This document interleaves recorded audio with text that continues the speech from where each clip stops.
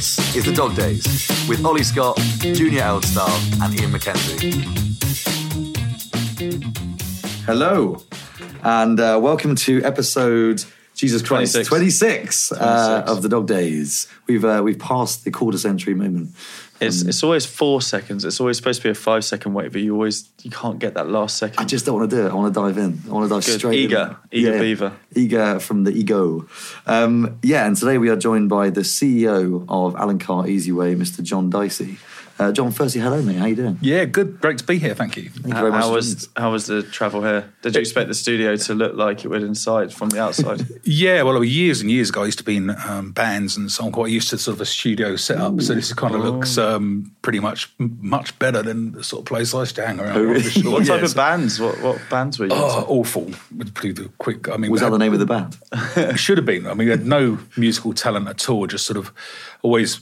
My heroes were sort of people like the Police and the Jam and the Clash and that sort of thing, going back in a long time, as you can tell.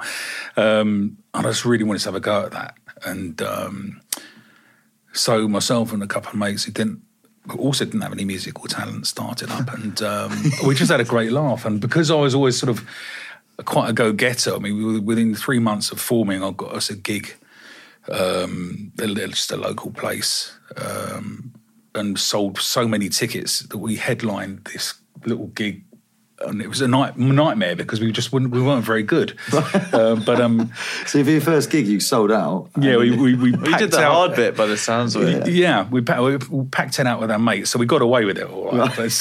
But no, and we just had great fun. And just quickly, were you a singer or? Yeah, well, very badly. Bass player who couldn't really play the bass guitar and a singer who couldn't really sing.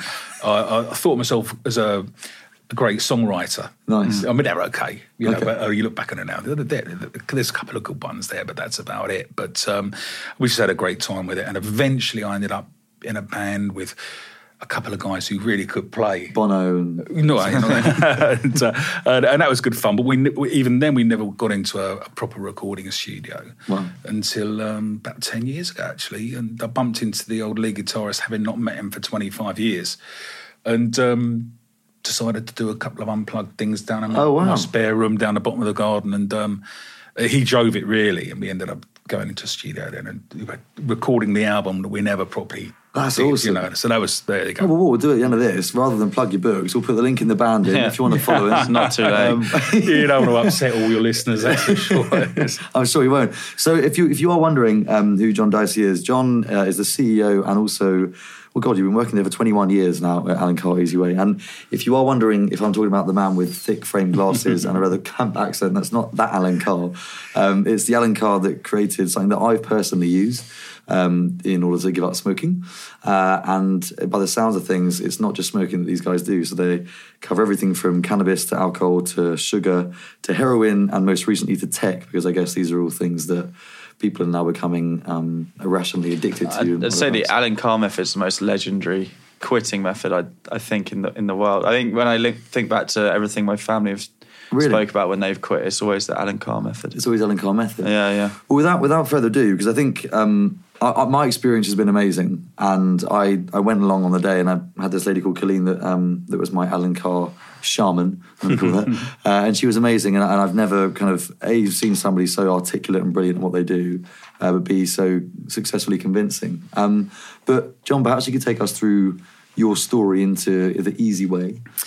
Yeah, sure. It was really simple, a little corny, really. I was a smoker, a chain smoker, which I don't think you meet many of those today. You didn't meet many of those back in the day, but I'd smoke 80 a day. 80 cigarettes a day? I started smoking when I was about 13, 14. And just got worse and worse and worse, really. I sort of didn't start on 80 a day.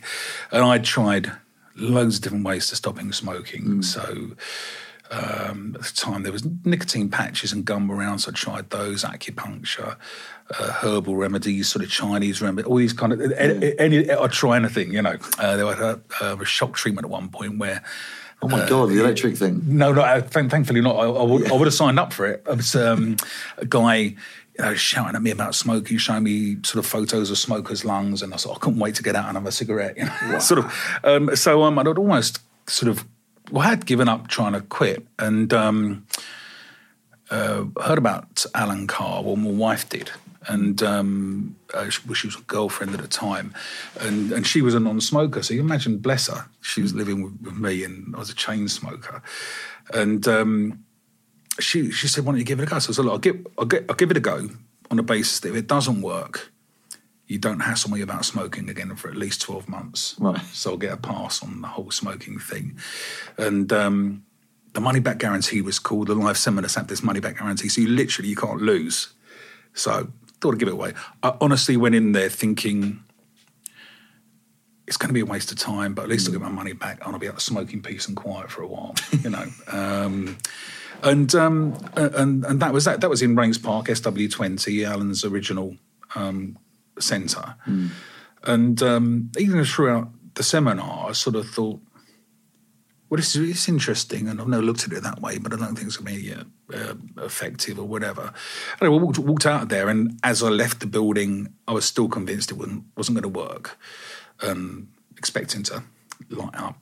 Well, you throw your cigarettes on a pile at the end, and 20 yards down the road, I thought, blimey, I might be all right, a bit unusual for me. So I thought I'd give it a go and see how I got on. And that was that. I mean, as I say, it's a bit corny. So was that the last time you smoked? Yeah. So wow. It was 1997.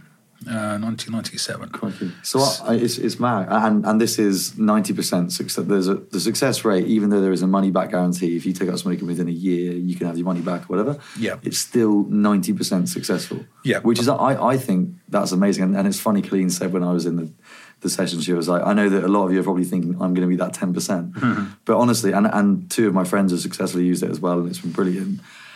I just don't understand. I don't understand why this wasn't backed by the NHS, 2 years into it being founded, because it's only really now been accepted, right? Yeah, it was a long struggle. I mean, having stopped smoking myself, after a month or two, I got in touch with Alan Carr and Robin Haley, who was now chairman of the organisation. I said, "Look, got to get involved in this. This is just really exciting," and persevered and was taken on.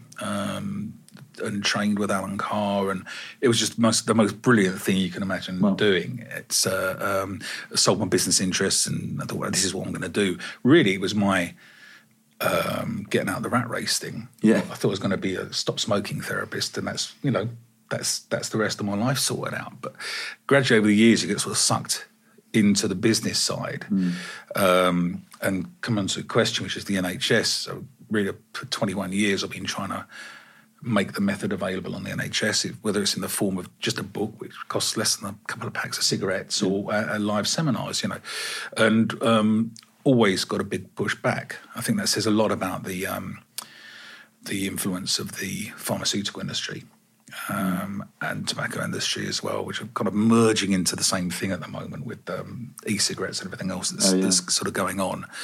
The 90% success rate was brilliant. It was based on the money-back guarantee. So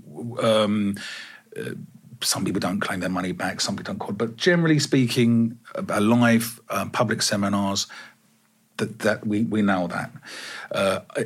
We'd never achieve that with the NHS. I think that's the big difference between some of their corporate clients. So we do stuff, pretty much Vodafone, Microsoft, Google, Facebook, massive companies with global treatment for their staff in different parts of the world. And they haven't had a problem using us. We temper our targets for those, because there's a big difference between someone hearing about Alan Carr's Easy Way, picking up the phone, booking their appointment, paying their own money, taking their Thursday off, going along. That person is much more motivated than someone whose boss says, I've got some stop smoking dudes coming in next week. It's a bit like somebody buying you a self-improvement book and being like, this changed my life. Yeah. Making you, exactly. So in that context, we aim for sort of 50% or better. Okay. But no, I mean, the last couple of years, after a lot of trying, we've had some engagement with the Irish government, who were very keen to look at using us, and conducted the they brought about a clinical trial, the method comparing it, what we do to what the quit.ie service do in Ireland. And they found us to be at least twice as successful of what they were providing.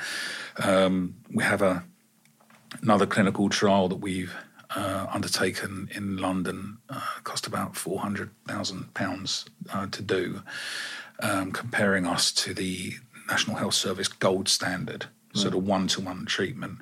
And the results of that to be published soon. Right. So, but there's a lot sort of coming in to kind of prove the success and everything else. I guess that the argument is, I guess commercially for you guys, I'm not sure. I don't know if there's a sprint to get into that kind of world anyway, because at the moment you're proving to be successful for the corporate world and for the person, people that are using it personally, for people like me and whatever else. How do you? So okay, because we're speaking about this kind of method and. I guess not really diving into much detail around it.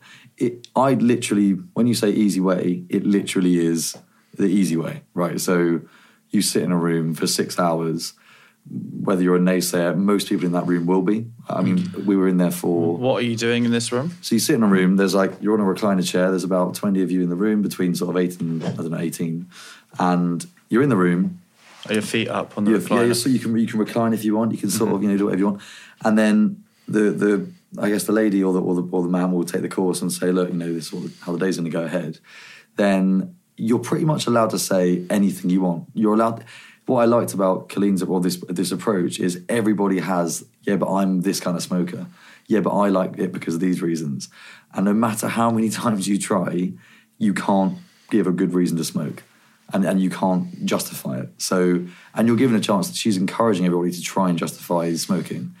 And you spend a lot of the days sort of doing that. I mean, we spent about an hour doing that. And there's so many different elements to it. I mean, there's about 1,000,001 analogies that she uses to sort of throw away the idea that smoking is a good thing. And at the end of the day, not even at the end of the day, I think a couple of days later, it just resonates with you that you've chosen freedom away from this thing that was once shackling you. But there's never an aha moment. There's a little bit of hypnotherapy at the end, but it's quite light touch. And you kind of fall asleep. There's not I'm going to start smoking now. In fact, you leave there being like, that's a load of shit. And it's true, and everyone does. It sounds like that light touch has a big impact, bigger than you might think, because you can't remember it.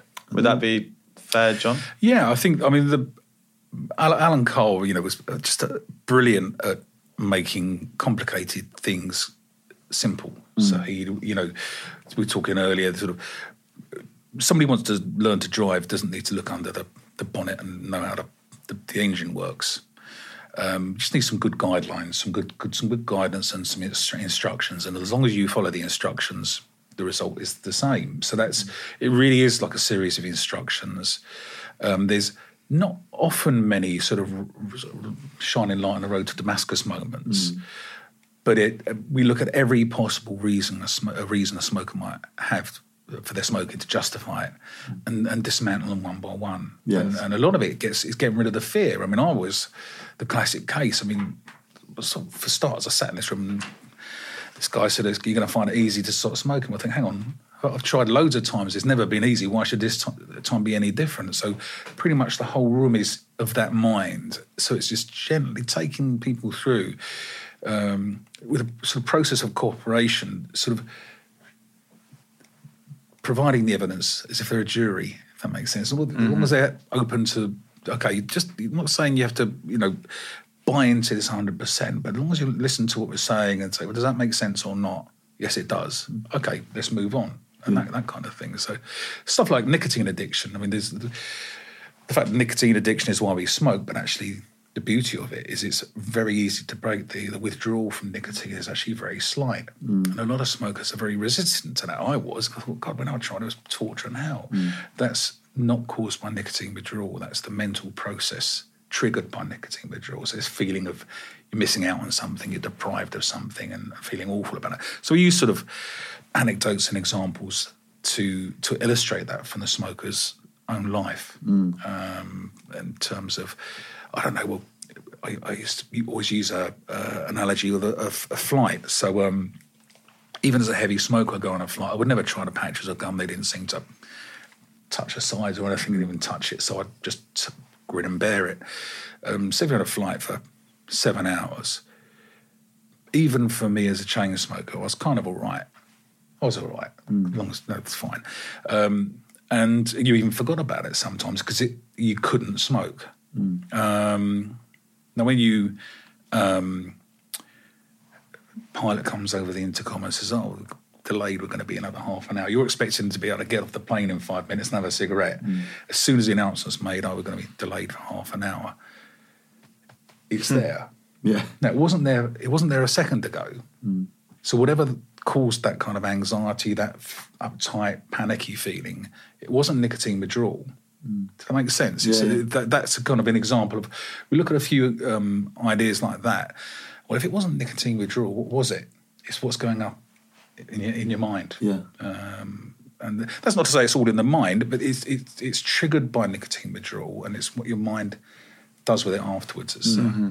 Would you say all addiction in that instance is triggered by the mind? I'd say it was triggered by withdrawal. So in the case of nicotine and an awful lot of drugs, the physical withdrawal is a very mild, empty, sort of insecure feeling. It's almost imperceptible. That triggers the more powerful process, which is in the mind, feeling, I want the drug, I can't have it. And as soon as you have that dialogue go on, and you get this sort of feeling, horrible sort of, and that's what grows and grows and grows. It's this mental conflict going on. Because that was what Khalid was saying on the course. He was like, our habits that are hard to break. Because that's another thing. People think their habits are really, really hard to break. But I think you guys say something around, it's not the habit that's a hard thing to break. It's your commitment. Yeah, well, we become convinced that it is the habit that's a problem, and the habit can inspire to think. No, you're in the habit of walking out in the morning and lighting a cigarette. So when you quit smoking, you walk out in the morning and that's the habit. I'll have a cigarette. If you're happy not smoking, the habit's not a problem. Because you think, oh, cool, I don't smoke anymore. If you're feeling deprived, if you feel you've made a sacrifice, that habitual thought will trigger this kind of, I want one, I can't have one, sort of feeling. Yeah, that makes sense. So you get into the you smoke because you got addicted to nicotine. Then you got into the habit of smoking. It's not the other way around. You don't get into the habit of smoking, and that's what causes the problem. Yeah. So that's what I find really interesting. It's the fact that you're taking once you've accepted the fact that it is just a trigger, because we even spoke about the triggers that you see on things like TV, like if you listen to like Peaky Blinders, for example, you can even hear the tobacco burning. Yeah. Mad Men as well. Mad Men, yeah. All these things those things are clear triggers to make you think, you just had to have a cigarette. Yeah. And then we spoke a lot about kind of recognising that thought for what it was, and then going, oh yeah, that's cool, I don't need that anymore. But we're conditioned, and similarly, again, coming on to, I'm sure we'll come on to the phones in a minute, but the world around us has been designed to make us think that there are positive things around having a cigarette. It's relaxing, it's cool, it's, it gives you freedom or whatever, because of how everything around us is designed on TV, on adverts, on, I think she references Sandy in Greece. She's a loser, and then suddenly she comes out wearing a leather jacket, smoking a fag, and everything's working for her. Exactly. I think traditionally the big one was like friendship, right? Because there was a point in our friend group where everybody smoked, and then I kind of didn't, and then it is clear you are missing out in some respect because everybody's out there talking and you're sitting there guarding the table. Yeah. So that's one thing that you are kind of missing out on, right? The social interaction. But I think now, because of the stigma towards smoking and the shift, that no longer really exists. And I find most addictions or vices that you don't want to give up, when your friends are doing them, it makes it like so much harder to drop. Well, our advice runs contrary to most sort of advice you would get. So we always say, look, if you go for a smoking break, carry on going for the break. You don't want to miss out on the gossip and the chat and the friendship of the work break just because you quit smoking. And so you get a lot of good gossip there, that kind of thing. Yeah. You don't have to smoke to do that. So and that's quite important. You don't have to miss out on it. Now, if it's pouring down with rain and freezing cold, you can give it a miss, so you can pick and choose when you do it, if that makes sense. Yeah, sure. And a lot of it's based on when you use willpower to stop smoking, you find it difficult, so you're kind of hanging on for grim life. So you avoid friends who smoke. You tend to avoid situations where you might have smoked before, we say, look, just go for it. If you go out for a drink on a Friday night, don't stop going out for a drink on a Friday night. When you use willpower to stop smoking, that does cause a problem. It's like, all right, have a couple of drinks and that grip loosens. Can I ask about, within the method, there's the practical side of it where I've heard that you like actually smoke in the sessions, right? So what's the purpose of that? Why? And I remember even my mum reading the book told me that like the book tells you to smoke and then it like plays with your head in that kind of sense. So how does that work? Yeah, I mean, it is easy to stop smoking as long as you know how. So we don't want people to stop smoking until they know how. So if you imagine there's a 5-6 hour training course on how to find it easy to stop smoking. So the last thing we want people to do is be sit there suffering the effects of smoking, victims of the addiction to smoking, nicotine, not listening to what we're saying. So we just kind of chill out. I mean, back in the day when I started, as I say, back in 1998, it was smoking in the room. Oh my God. So we'd have a group of 12 or 15 smokers in a fairly small room, not much bigger than this, 1 or 2 windows, and it was like smog in there. It's extraordinary. It does still smell of smoke in there, actually. Yeah, and when the smoking bans were coming in, we got an exemption. We introduced smoking rooms. That's where we went from sort of persistent smoking, constant smoking in rooms to smoking breaks. And it was just, the smokers themselves who kind of put an end to it, really. They were sort of, we don't really want to go in the smoking room anymore. Can we go outside? So, well, yeah, of course you can. There's no problem with that at all. So it's such a weird concept because like the whole way throughout the day of smoking, I mean, because I'd sort of accepted the fact that I was going to give up anyway when I did my course. And so I was sort of like, fucking, I've got a cigarette, rank. And I think throughout the day you are... It's shameful. Like people come back into the room, they're like, "What am I doing? Why am I going for a fag? It's so embarrassing." Well, that's not the intention. We do try to make sure people know they just relax about it. Just go and have a cigarette, and that's all fine. But it's not aversion therapy. It's not. The idea isn't to put you off. A lot of people did, when they were smoking in the rooms, they thought the idea of this is to put you off smoking, whatever. But no, that's not. So how's he broken it down then? Because obviously so many people have tried. You guys are anti-willpower method. What does that mean? Yeah, I mean, it's just, I wouldn't say anti-willpower. It's just that's a really hard way to do it. So actually kind of pitching your will against your beliefs about a drug leads to this mental conflict, which just isn't easy. If you understand that a drug does nothing for you, then you don't feel compelled to take it. Once you understand that the withdrawal from the drug isn't that big a deal, then even that argument for taking the drug is dismissed. So you should find it easy. So it ends that mental conflict, in short. So I see. So that's what I find, because so many of my friends are doing things willpower, and that the thing they always say. Who was it? Someone said something where it was like, their friend was sitting across the table, he'd given up smoking, and the other friend hadn't given up smoking, and they both envied each other because the person that had given up smoking was like, "Oh, you're so lucky you get to have a cigarette after this meal, I've given up now." And then the other person's like, "Oh, you're so lucky to have given up. That's amazing that you've done that." So because he's given up through willpower, he feels the feeling of deprivation, and so therefore will always struggle. Exactly, and that's having empathy for that is important. So Colleen, who you saw, she's been with us for 17 years or something. So she actually attended one of my seminars. So and stopped smoking, and so it's kind of a repeat of me. She wanted to get involved and got in touch with me and trained her, whatever. But all Alan Carr therapists are former smokers who use the method to quit. So it's kind of that. We sort of got all the time in the world for smokers because we've all been there, It must become quite hard to relate to after a while. Like, is it? He's sort of like, just don't do it, you idiots. No, God, not at all. But you must be so sure in the you've been there for 21 years, so you've seen everybody kind of come in and go and have the success rate. Yeah, no. Do you get any vapors in there at the moment? Yeah, no. We going back probably 4 years or so. It's hard. A bit of a time warp. We extended the money back guarantee to vaping because we were having so many vapors come along saying, like, I want to quit this. Or they were often smoking and vaping. So they smoke when they can and vape when they can't. So that was a pretty smooth kind of transition and very easy. We'd always helped people who were addicted to the gum and everything else as well, so that was fine.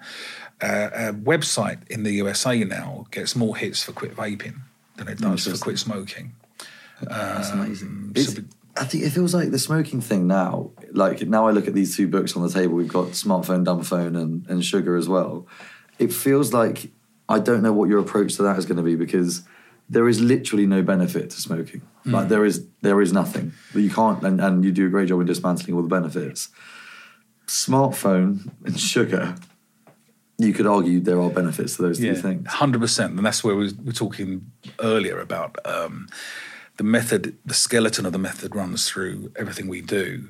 But obviously there are sometimes huge differences in the issue we're handling. So the first, I think it's, I can't remember the introduction or the first chapter for Smartphone, Dumb Phone reads like a love letter to technology. Right. And I love it. I mean, God, just what you can do now.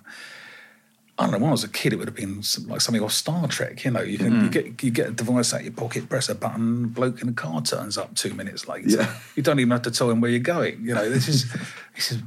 I mean, we get have to speak to him if you don't want to. We got so used to it already. Yeah. And you know, even going out on a Friday night with your mates used to be, you have to make 5 or 6 phone calls, maybe 2 or 3 times to get what we're doing, where we're going, or whatever else. But no, just have a WhatsApp group and it's all done. So the Smartphone, Dumb Phone is about appropriate use instead of inappropriate use of technology. And the idea, it really isn't a book for someone who wants to kind of just get off grid. Right, I see. You know, if you want to do that, well, that's easy, isn't it? Just go and live in a forest somewhere without any electricity or whatever. This is for anyone who, from one end of the spectrum, would be who plays too many games on their phone and it bothers them, always too engrossed in social media for their own liking and that kind of thing, up to someone who's got a pretty heavy gaming addiction, or maybe like yourselves, who's getting 100 emails a day, 50 WhatsApp group messages a day, Viber and Facebook message and everything else. How do you get free of that? And also there's the promotion of, the podcast or the promotion of any other business that you're trying to do, and then just that's your justification to be on it. But then also what you're really doing is just wasting hours and hours just kind of doing nothing. Yeah. So, but it's getting in that zone. So you keep the appropriate use, the business stuff, and some social stuff as well. You know, it's all appropriate, but you get rid of the junk. How do you define within yourself what's the appropriate stuff? I think most people know that.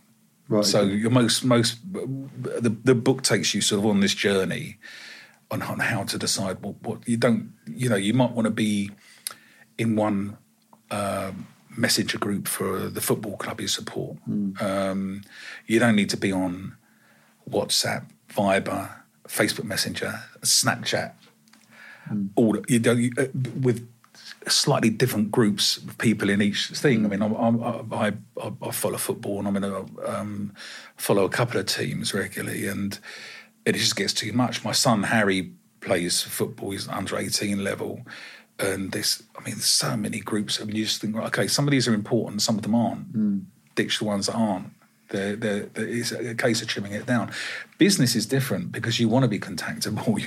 You don't want to miss those opportunities. But I'd really struggle with this because I could justify. Okay, so if I was sitting in my Alan Carr chair and this was a live seminar, I genuinely think I could justify every single one of my groups. Yeah, I mean, you probably could. Right. We don't actually do the seminars for the tech edition. Ironically, we have an online video program, which is useful. They're talking about tech very nicely, but no, you would do eventually. I mean, it's there, and and there's stuff like notifications. I mean, it's a constant battle. Yeah. I mean, I've used a smartphone for years, and I'm still a little bit slow on.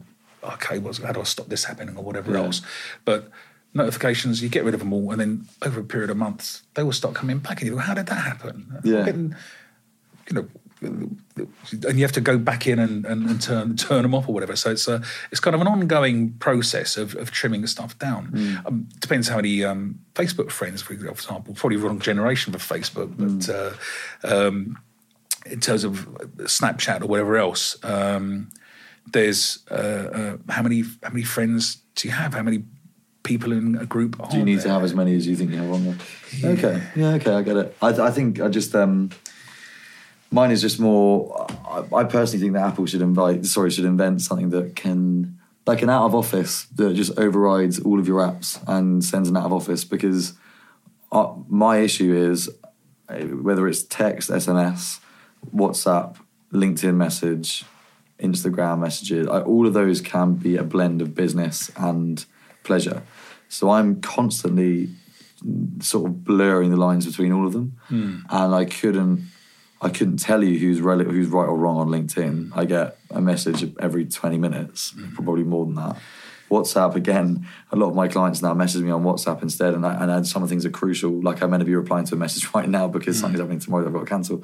So, like, I don't know what the process would be for me not to have to be responsive to all those things. The book will guide you through that. I mean, and it is a decision. I mean, bear in mind, it's going to sound awful, but I run an organisation that is active in 50 different countries around the world, across every conceivable time zone. I'd be dead if I was managing that business like you are. Yeah. Simple as that. So, What do you mean by that, sorry? well, because I would never turn off. My phone, my messages, my emails never stop. Any problem in the world of Alan Carr, and we're talking about seminars in 50 different countries, publishing in 47 different countries. 55 countries, 47 languages, and it's all going off all the time. You don't have a choice. You need to do something. I guess it's tough. I think my argument to that would be the difference in... I mean, we have bitten off more than we can chew, running 2 different businesses and starting them from the ground up, and then also starting a podcast from the ground up. We haven't got the infrastructure, or I haven't got the infrastructure within any of my businesses where it can be anybody else apart from me. So I am literally at the coalface of communication the whole time. There isn't anybody. The buck stops and starts with me, whichever time zone I'm in. No, you did right. I mean, I don't have a PA.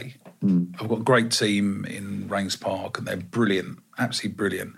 That's where you get to, and I had quite a long time when I didn't have that. So I do sympathise in terms of the starting up and whatever. Yeah. But if you go through your tech, you will find 60% of it is junk. Right. Get rid of the junk. Yeah.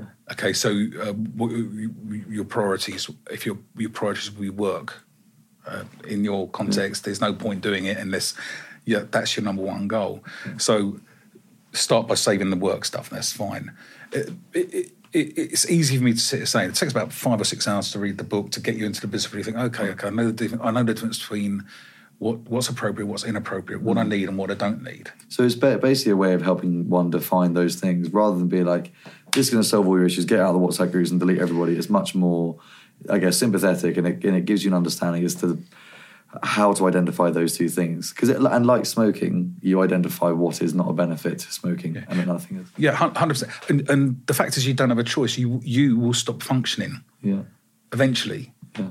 You can't do it. You can't be all things to all people all the time. Yeah, I had it today. I literally had it today. Yeah. I had to go for well, it sounds really spoiled, but I went for like a 45-minute sauna because I had nothing going on in my brain, and it's because I've been doing like a dry November, so like I haven't been going out on Fridays, and therefore the week for me hasn't really started and stopped. So it feels like I've just been doing the same marathon of working and being responsive on my phone for the last like maybe 3 weeks. And today was the first day I've gone nothing. Yeah, and it is hyper stimulation with that. Like the phone is constantly on. Physically, I think my vision's getting a lot worse as well. Yeah. I'm getting really blurry vision at the moment, so that's never good. Yeah, it's exhausting, isn't it? I mean, having been involved in the smartphone, dumb phone book in a big way, I have the same thing going on. And as I say, you keep reevaluating what's going on or whatever else. I mean, Harry, my son, he changed football clubs last year after 9 years with Sutton United youth team. Up the Sutton. He loved it there, was brilliant there, and came to go into the academy, and you couldn't go to the academy if you were doing A levels, because of they only did one course, and that take it or leave it sort of thing. So moved to this club, which myself and the other coaches kind of moved over there, and within one day we'd been added to six social media groups for this new club. Okay, so I'm not going to delete. He hasn't even kicked a spud yet. No, so I haven't deleted them all. I didn't delete them all initially, but I thought, well, some of these are going to be important, some of them aren't, and now I've cut that down to one. Wow. So after it took a month to work out which ones. And he hasn't played a game since. yeah.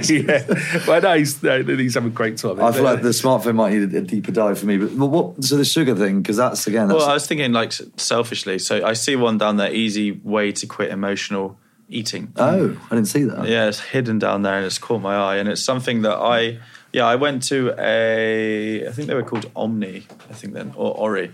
I went to a clinic and I had like a session, and it's something that I've struggled with, like binge eating disorder and emotional eating. So I think it's interesting for me, and obviously I can't deep dive into the book, but it's interesting for me to know, like, with something like eating, because to be fair, tech's still not as clear cut as the fact that eating is a fundamental practice you do in order to survive in life. You can't live without eating.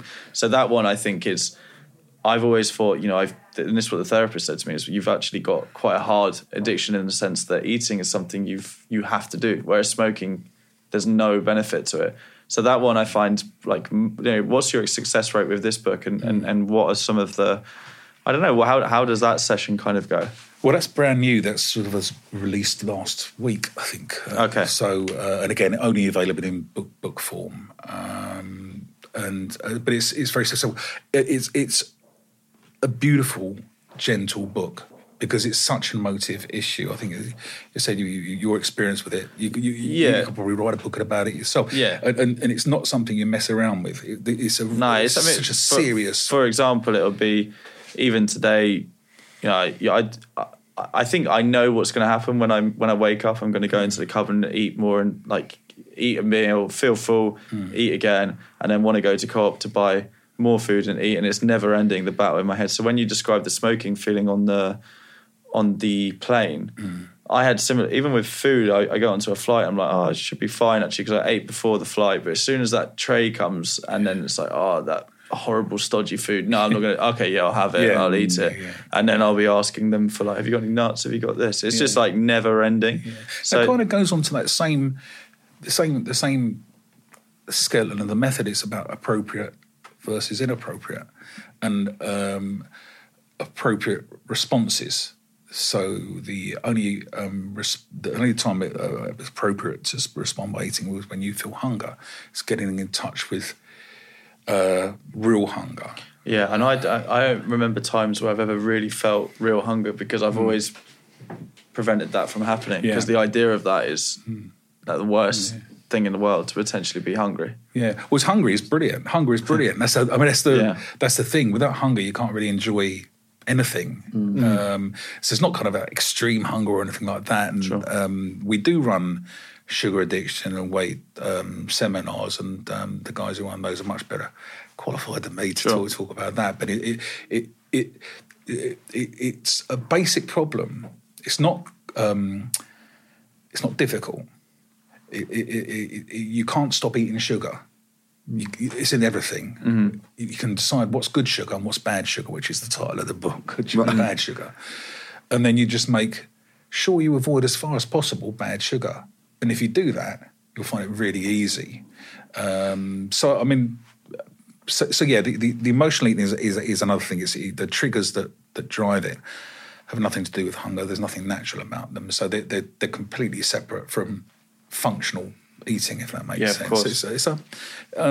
But I think without sort of simplifying things, we are the simple solution. Sometimes you get to spend so much time looking under the bonnet of the car and working out the engine works or whatever. Well, no, just get in, turn the engine off and drive, What kind of criticism do you guys face with these kind of things? Because I know that when on the day we were able to kind of just pick holes clean. Yes, what do you normally hear that is normally a common misconception or misperception? It's normally about withdrawal. So from nicotine, we're right about that, but people are still will argue. No, the whole of the smoking cessation industry is designed around nicotine withdrawal being the big problem. So they're missing 99% of the problem. Yes. That is actually really interesting. Alcohol. So that's what it doesn't make sense to have the patches and all that kind of stuff, because you're just like, what are you doing? You're just giving them nicotine, but you're not. It's no good unless you sort your head out. Yeah. They say that it's what is it like? It's 2 a day, not even that. No, sorry, it was like under a minute or something crazy. Like nicotine leaves your system under a minute. You're not addicted to the nicotine. How are they diversifying their portfolio then? Because Nicorette is a nicotine. Yeah, what's the future for Nicorette? Because their brand is like giving you little drabs of nicotine to so you can get off the plane and get. Well, that just shows you that this message hasn't. I guess maybe that is. Do you think this hasn't got out because they're doing such a good job of reminding everybody about how it's nicotine they're addicted to and that it's not in your head? Yeah, they're doing well. They're not going anywhere anytime soon, and those companies are diversifying into vaping already. And as I say, the tobacco industry and the nicotine industry, they're one and the same thing now. Yeah. But in terms of criticism, I mean, we some people who have alcohol issues are furious with us. I mean, they're really very, very angry that we say, okay, it's easy and it's not dangerous to stop drinking straight away. Are we talking about abstinence from drinking? Yeah. So a complete cold turkey, like I did with the smoking. And they sort of said, it's almost like talking like about Brexit. You just don't do it. It's such a touchy subject with people who are involved in certain elements of treating that addiction. They always talk about, okay, you have seizures if you stop drinking booze. Somebody's got a problem, they'll have a seizure. Well, no, if you're in that place where you're drinking at that rate, you are very, very close to the end, one way or the other. So it doesn't wash. No one came to any harm stopping taking a drug that was killing them. They might have done it the wrong way, and that caused them harm. So that's we were just coming out of the long dark tunnel, related to our nicotine-free policy, which is life would have been a lot easier if 20 years ago we'd said, okay, use Alan Carr's easy way and have a nicotine gum as well. The fact is that complete contradiction. The method just doesn't work like that. You can't say, well, look, nicotine doesn't do anything for you, but stick this patch on 24 hours a day. Yeah. So, we are very hopeful the next year or so we'll see us make big progress on that with us sort of doing well against those pharmaceutical companies' products, which have, they've had hundreds of clinical trials at the cost of hundreds of millions of pounds. We managed to have 2 in the last couple of years, and they've gone really well. So. Brilliant. So, okay, the alcohol. I was going to ask you about the alcohol thing. Is it a similar success? I can't imagine that's a similar success rate because that must be similar. Yeah. Well, we haven't had a clinical trial in the alcohol, but when we started doing those seminars, we wanted to have the courage of our convictions, and we applied the money-back guarantee to that as well, and it's exactly the same. So it is phenomenally successful in terms of people who come along. They attend a seminar. If there's no real catches with the money-back guarantee, if you attend three seminars in 3 months without cancelling or postponing, and you don't quit, you get your money back. But we do that for cannabis and cocaine and heroin and anything. Right, okay. There's a money-back guarantee. And that's getting really interesting now as technology moves on. This love letter to technology that I wrote. We used to have to get people in a room to do this, and now with 2 weeks ago we went live in the USA, where up until then we'd had seminars in New York and Los Angeles, Denver. But now we're in every single town and city in every single state in the USA using live online video links. How long is this love letter? Have you got it in the front of that book? I was going to say, can you? Yeah, it's in there somewhere. Yeah. Can you read the love letter? Yeah. So, oh God, I've done it. I can't remember if it's in the introduction or the first chapter. Or whatever. You know where it is. Come on. But it's not actually dear Tech. But Okay. it's my objective writing it was my true feelings about technology, and it's the most brilliant thing. You just got to get it right. You got to appropriate use, or it will destroy. It's like anything, If you. So what would you then say? Actually, I was going to ask you this because we have a question that we normally ask, which is what would you say to a room full of 21-year-olds? But it feels like a bit of a relevant question now because I don't think many 21-year-olds are going to think about taking out smoking, or not as many that back in 1980.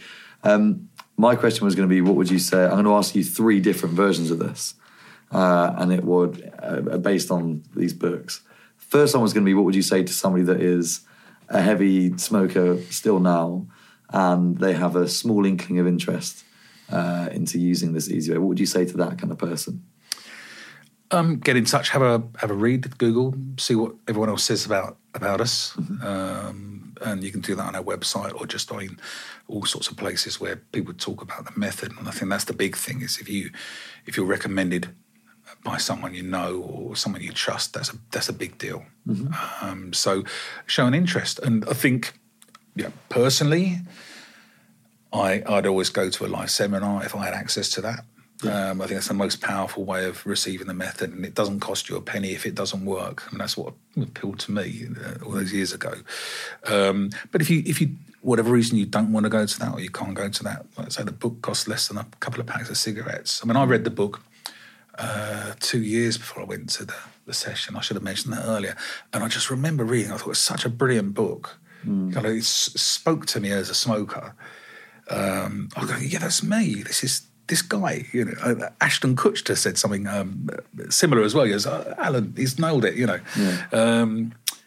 I didn't stop smoking. I don't know why. And I was saying to sort of friends and stuff, you've got to get this book. It's brilliant. I'm smoking a cigarette, and that's. But had I not read it, I maybe wouldn't have thought about going to the seminar. So have a look, see what you think. Fine. And then alcohol-wise, what would you say to someone that in that same? Well, no, because I think there's 2 types of drinkers, right? There's the drinker that I assume that's going to the Alan Carr sessions and not yourself, who, we're still in our 20s. We still like to go out and have fun with our friends, and it's not like I wasn't saying, yeah. No, I know. So what I'm saying is like I'm more interested in the casual alcohol drinker potentially. Yeah. Well, you can ask a question. But Well, I was going to say for someone that's thinking about giving up. I mean, because I think Andy Ramage does a But good are you job. considered giving up? Would you say alcohol? No. Do you know what's interesting actually? After doing this dry month, it's just given me insight into moderation rather than abstinence. I find that I don't think I've got an alcohol problem. If I did, I don't think I'd be able to do what I've done, and even have nights where I can have like a glass of wine. Yeah. And it's the one thing I have realised as a casual drinker is that it does alienate you a little bit if you're not drinking, and it is can become like quite tough. I'm sure it alienates you based on what you're doing at that time, right? Yeah, but I suppose you should never not carry on seeing the friends you were seeing if you've quit drinking. Yeah, which is why I'm trying to do this. Well, I'm doing this thing in February, which is around sort of weekends that you can spend doing booze free. Because actually, we've had quite a few fun weekends doing things away from alcohol, but I still enjoy drinking alcohol and going to see my mates. Yeah. You raise a brilliant point, which is like we're not, don't do this, don't do that. You mustn't do whatever. If you haven't got a problem with a drug or a substance or an issue, you don't need us, and that's really cool. That's So this is for people that really are, they're experiencing. For example, smartphone, dumb phone, there's going to be someone that is like, oh, I've got to put this thing down. Like it's driving me insane. We're trying to catch that kind of person. There's a lot of people these days. No, I think that as is I said, me, man. I feel that's me. Earlier, it's everybody from somebody just thinks they spend a bit too much time playing on their phone. They can't put Candy Crush on a Snake or whatever down to proper full on, gaming console guys who won't go to bed until 5 o'clock in the morning when their beautiful wife's in bed on her own. From one extreme to the other. the alcohol seminars we have are attended by just regular people. Like, you can't tell the difference between an alcohol group at the centre or a stop smoking group. And they're not sort of necessarily people who would think, I've got the hard drink, I've got a real problem. Most of them have come to the point where they realise they have got a problem with it, and particularly, drinking too much, too often, or whatever. And so I'd say probably half of them come along not really sure whether they want to stop drinking or not. Right, okay. The other half definitely don't want to stop drinking. Right. But it's a hard group to try and convince. Why do you think, as a country, we have such a problem with alcohol? God, that's a question and a half. I don't have the answers to that sort of question. I think I don't know. Maybe it goes somewhere along the lines of we've do a lot to excess. We're in this hedonistic period at the moment, aren't we? Where if you've got just about enough money and just about enough time, you can do pretty much whatever you want to do. It's just an aside. Funny, my brother sent me a book. He's written, it's a booklet he's written about my granddad, who was fought in the 1914-18 war. I never knew this. He passed away a long time ago. But he was a territorial in 1914, 18-year-old. That meant you went a bit like today. I think you went away for a week on training camps and then went back to your job. War was declared while he was on his training camp. He didn't go home for 5 years. Wow. 18-year-old. And he spent his time in India, Turkey, Iraq, as it's called now. But and the war ended in 1918, but his unit didn't come home until 1919. I don't want to talk about that really, but that's, I don't know. He didn't have too much time for sugar or they were rationing anything else or whatever else. So we it's not that we're kind of idle and we should be worried about more important things. We have access to so much more now. I think that's probably the problem. But then like other countries have similar access, and I feel as a nation, the UK in particular, England has rather a big alcohol dependency. Yeah, quite possibly. I mean, it's sort of I haven't seen the latest stats, but I mean Russia's pretty hardcore. Yeah, we had 3 books in the top 10 bestsellers in Russia not so long ago. We were outselling Harry Potter. 2 smoking books and 1 alcohol book. But I mean, there is a loss of control in terms of gambling. I mean, you used to, when I was a kid, the only way you could gamble was amongst your friends. You would never get served in a bookie, so there was only a bookies. Each town had a few bookies, I suppose, but they were kind of scary sort of places that you. The first time we went in a bookie, cloud of smoke, wouldn't you? But now it's completely accessible. When I was going out doing my sort of heavy partying as a youngster, you get kicked out of the pub at 10:30 or 11 o'clock at night. Then you got a bit older, you could go to a nightclub, but even those would close at 2, something like that. So it's to do with, I think, accessibility and this culture of this. We are, I think, as a nation, fun-loving people, and if you're going to have fun, have a lot of it. So if we see that drinking or smoking or whatever else, that's where we're getting our fun, we'll do as much as we possibly can. Okay, so I guess these books are at the other end of the scale, really, aren't they? They are people that have kind of got to that point where they're like, right, I want to knock this on the head. Yeah. You can't really pick one of these up, well, apart from the smartphone, dumb phone, and kind of go, okay, I'm going to learn to have more moderation and regulation, because it feels like smoking was definitely, that is your last cigarette. Yeah. Drinking is, you won't drink again. Yeah. Smartphone, dumb phone is, here is how to moderate. So it's a lot of pivoting you've had to do as a business, by the sounds of it. Yeah. What's the how easy is it to make a new book on a new subject? So how adaptable is the method just to different subjects? I mean, I see your name as well on that one. Does that mean that you're the author of that? Yeah, co-author, and I hate it. I've got to be honest, because I didn't know anything about addiction until I met Alan Carr, and it's nothing to do with me. It's all his method. So if you like, I can edit it to apply it to lots of different things. But the credit is all Alan's, and had pressure from publishers, particularly international ones, who sort of saying, well, with Alan having passed away so long ago, you can't bring this stuff out without someone else's name on it. So very reluctantly, it's there. But I forgot what the question was there. But in terms of how difficult is it to apply it to different things, it's challenging. So the first, we did it with alcohol, that was okay. Fear of Flying was an odd one. I mean, that was kind of quite a tame one. There's so far there's 3 books I want to read. Well, oh, really? I'm really... I'm your target market. Yeah, I hate it at the moment. Really? That's another Well, I was fine with flying for years. I didn't have a problem with it. As I got older and older, I got that's what worse and worse. And I literally took my wife to Paris on Valentine's trip, and it was the first time we'd flown together, and she couldn't believe what she was seeing, because I was, just hanging on to the chair sort of thing. And is that still now? No, I'm fine now. Oh, because you read the book? Yeah, well, that sounds really bad, doesn't it? But, not at all. But do you apply all of these books then to your life? No.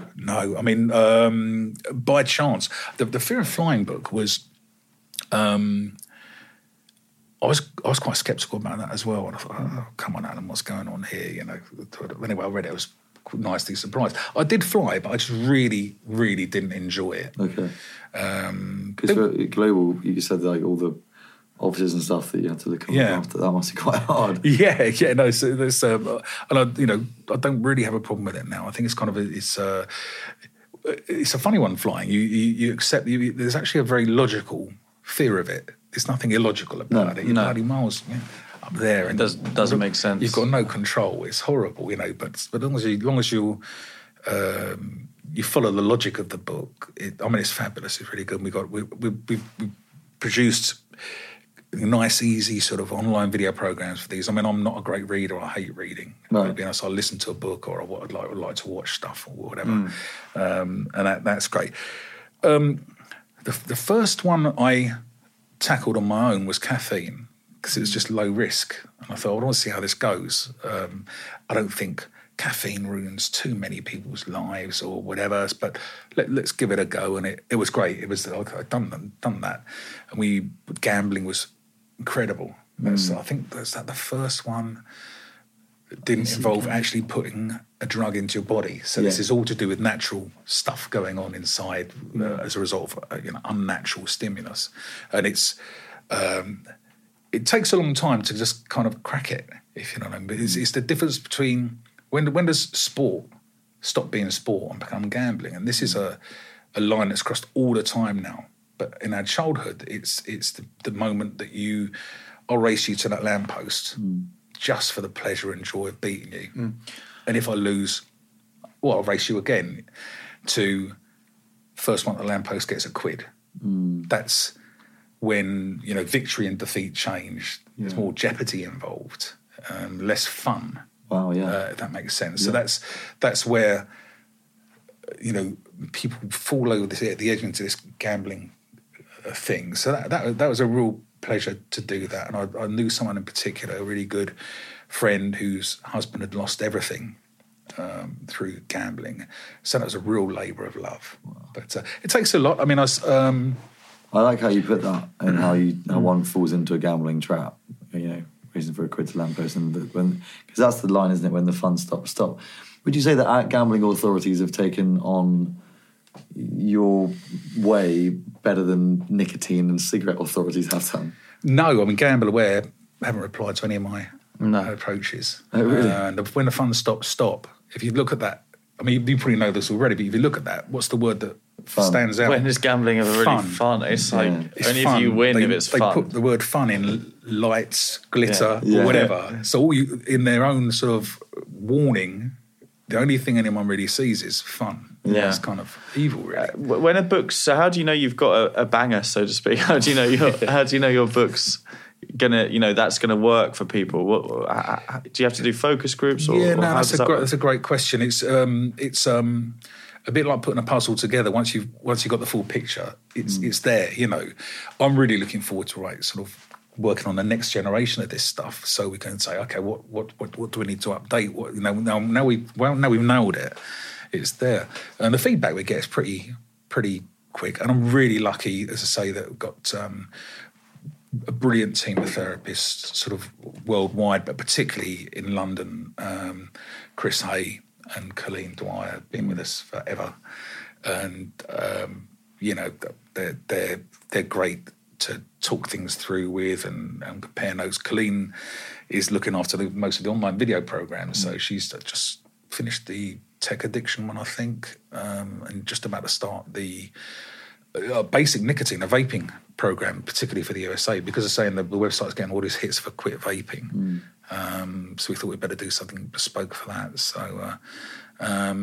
So yeah, there's generally the amount of time it takes to produce the stuff and to get it out there. There really aren't time for focus groups or whatever. But sure. I wouldn't dare let anything go out unless it was going to do the job. Yeah, so it was going to bang. Yeah, exactly. I like that. I like that. Or if he's going to bang. I'm quite intrigued about Alan himself. So obviously you must have known him personally. What was he like then as a person? He's obviously like a legend. Yeah. So he's like, oh, hello. Yeah. He's just there was never a dull moment. He didn't suffer fools gladly at all. But he didn't like yes men. So he, if you disagreed with him, he wanted you to disagree with him. Most of the time, he was right.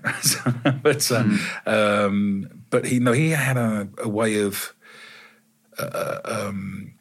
holding people's attention over anything he spoke about, anything he talked about. He could be interesting. So was he a psychologist? But how did he get into all of this? He was an accountant. Wow. He's a chartered accountant, and his story. My story is very similar to his. He was a 60-a-day smoker, 70-day smoker, and tried every method to quit, and then stumbled across this kind of way of stubbing out the final cigarette, and then what had been so difficult for him up until that point became easy. And he said to his wife Joyce, he's still with us, I'm going to cure the world of smoking. That was a sort of shining light on the road to Damascus moment. It's a great vision. Yeah, but he was a local guy. He was born and bred in Fulham back in the day when Fulham wasn't quite as nice as it is now. Apparently, you got people pompous like Ollie living in there. Yeah, I noticed you mentioning that. And he was FD at business around the corner from this studio. Trying Toys, I think, were there. That did. So he was very successful, and. It really was the phenomenal success of the book. The centres, the seminars were going so well. He actually wrote the book because he couldn't see them as many people as he wanted to come and see him. Right. And everyone thought he was mad, including Joyce. Bless her, she admits this herself. And she says, "Well, would someone want to pay you whatever it was at the time, 50 quid, to see you if they can just read your book for £1.99 or whatever it was?" And that was a really pivotal moment in the history of addiction, in my view. He just said, "No, let's do it," because he was seeing groups of smokers, and he wasn't surrounded by people like I am now. It was right in there at the beginning. The book was picked up by the media. Penguin took it on really quickly, and some 15 million copies since then. Jesus Christ! So he's just another. Was there awful rumours going around at the end that apparently he smoked at the end of his life? Yeah, no. Well, yeah, no. There was. God, I'm going to talk about this. Chris Evans said something on his breakfast show years ago. This is probably early 2000s. He said something like, "Alan Carr, the stop smoking guy, he smokes." And I was like, "Oh, really?" I don't know where he got it from. He settled out of court. Really? Yeah. It's very damaging, though. That is huge. That's like his whole name, his whole career. You're saying he still smokes. That's what the lawyers thought as well. It was the easiest six-figure sum we've ever earned in history. Really? So it was one of those kind of ironies, isn't it? It's sort of like the guy who invented jogging had a heart attack while he was jogging. The guy, what are those things called, the wheelie things? He tragically reversed back off a cliff by accident. Right. But no, I think it was urban myth. Okay, fine. No truth to it. To dive back into just another question was on my mind earlier. I forgot about it. So I know a few people that have actually they've quit smoking. And my brother was actually he still suffers with it now, but he didn't smoke for like 3 years. But then he had that one cigarette, and I think that's apparently, you know, pivotal to starting again. Why is that? Why is it that they're just having one? Because I often think, what happens now if I just have a cigarette at a party? But I have tried that before and I ended up starting again, so I know what will happen. But why is it that just one cigarette can undo like years of change? It's a combination of the addiction and the psychology. So regardless of what method you used, whether you used willpower, hanging on for grim life, or Alan Carr's easy way, one puff or one cigarette, the highly addictive drug nicotine back into your body, but more dangerously up here, your brain says, you do need me. You said you didn't, but you do. And then generally people either go straight back to smoking straight away, or they leave it what they consider to be a safe period of time, a week or 2 weeks or whatever, and they think, I got away with it. I had a cigarette the other night. I can have the occasional one. So they have another one. Yeah. And the gaps get closer and closer together. And the way they go. So it's the answer's, some addictions are really easy to relate this stuff to. So you wouldn't be surprised if a heroin addict had one shot of heroin, but they're going to go straight back to square one, you know. Same with Coke or whatever else. So, didn't I answer your question? Yeah. It's made me want a cigarette. Sorry. Yeah. Oh, dear. That does happen in the smoking day. Yeah, no, I'm good. And trust me, you don't, because when you have it, it's one of the things they say on the smell. The smell is the killer for me now. It's rank. When I smell I don't want to be pushing this down people's throat, but when I smell a smoker come into my space, yeah, not nice. I just hate it. Awful. At the airport the other day, I was coming back from, we stopped off at Doha in Qatar, and that room, the smoking room that still exists in the airport, I was so far away, I could just walking like very far away from it, and I could smell it like as if I was in there. It's the smoke. I remember going in those rooms with like a pint. It's so bad. Oh my God, just being in there like chain smoking cigarettes. My thought was, if I actually had to sit next to one of those people that had been in there on the flight, I would be fuming. Well, that's and it's, you do end up going that way. I mean, we're doing what we do. We I think it helps us kind of retain every ounce of empathy we have for seeing the addiction every day. You sort of, the smell's the least of the problems, really. It's what it does to you. And I think we were talking earlier about years and years ago, I was on a flight to Australia and checked in too late to get in the smoking section. That's how long ago it was.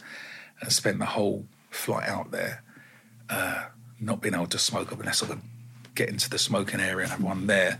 So on the way back, 3 weeks later, I was best man at my best mate's wedding. He's married an Australian girl. On the way back, I was the first person who checked in on the flight. And bless her, this old lady had done the reverse problem I had. She checked in too late, and only a smoking seat was available for her flight. Unfortunately for her, it was next to me. Oh, no. And I'll probably blush now if I talk about it. I'm ashamed of myself because I smoked the whole flight home. She's probably not with us, and you played a part in that. Bless her, she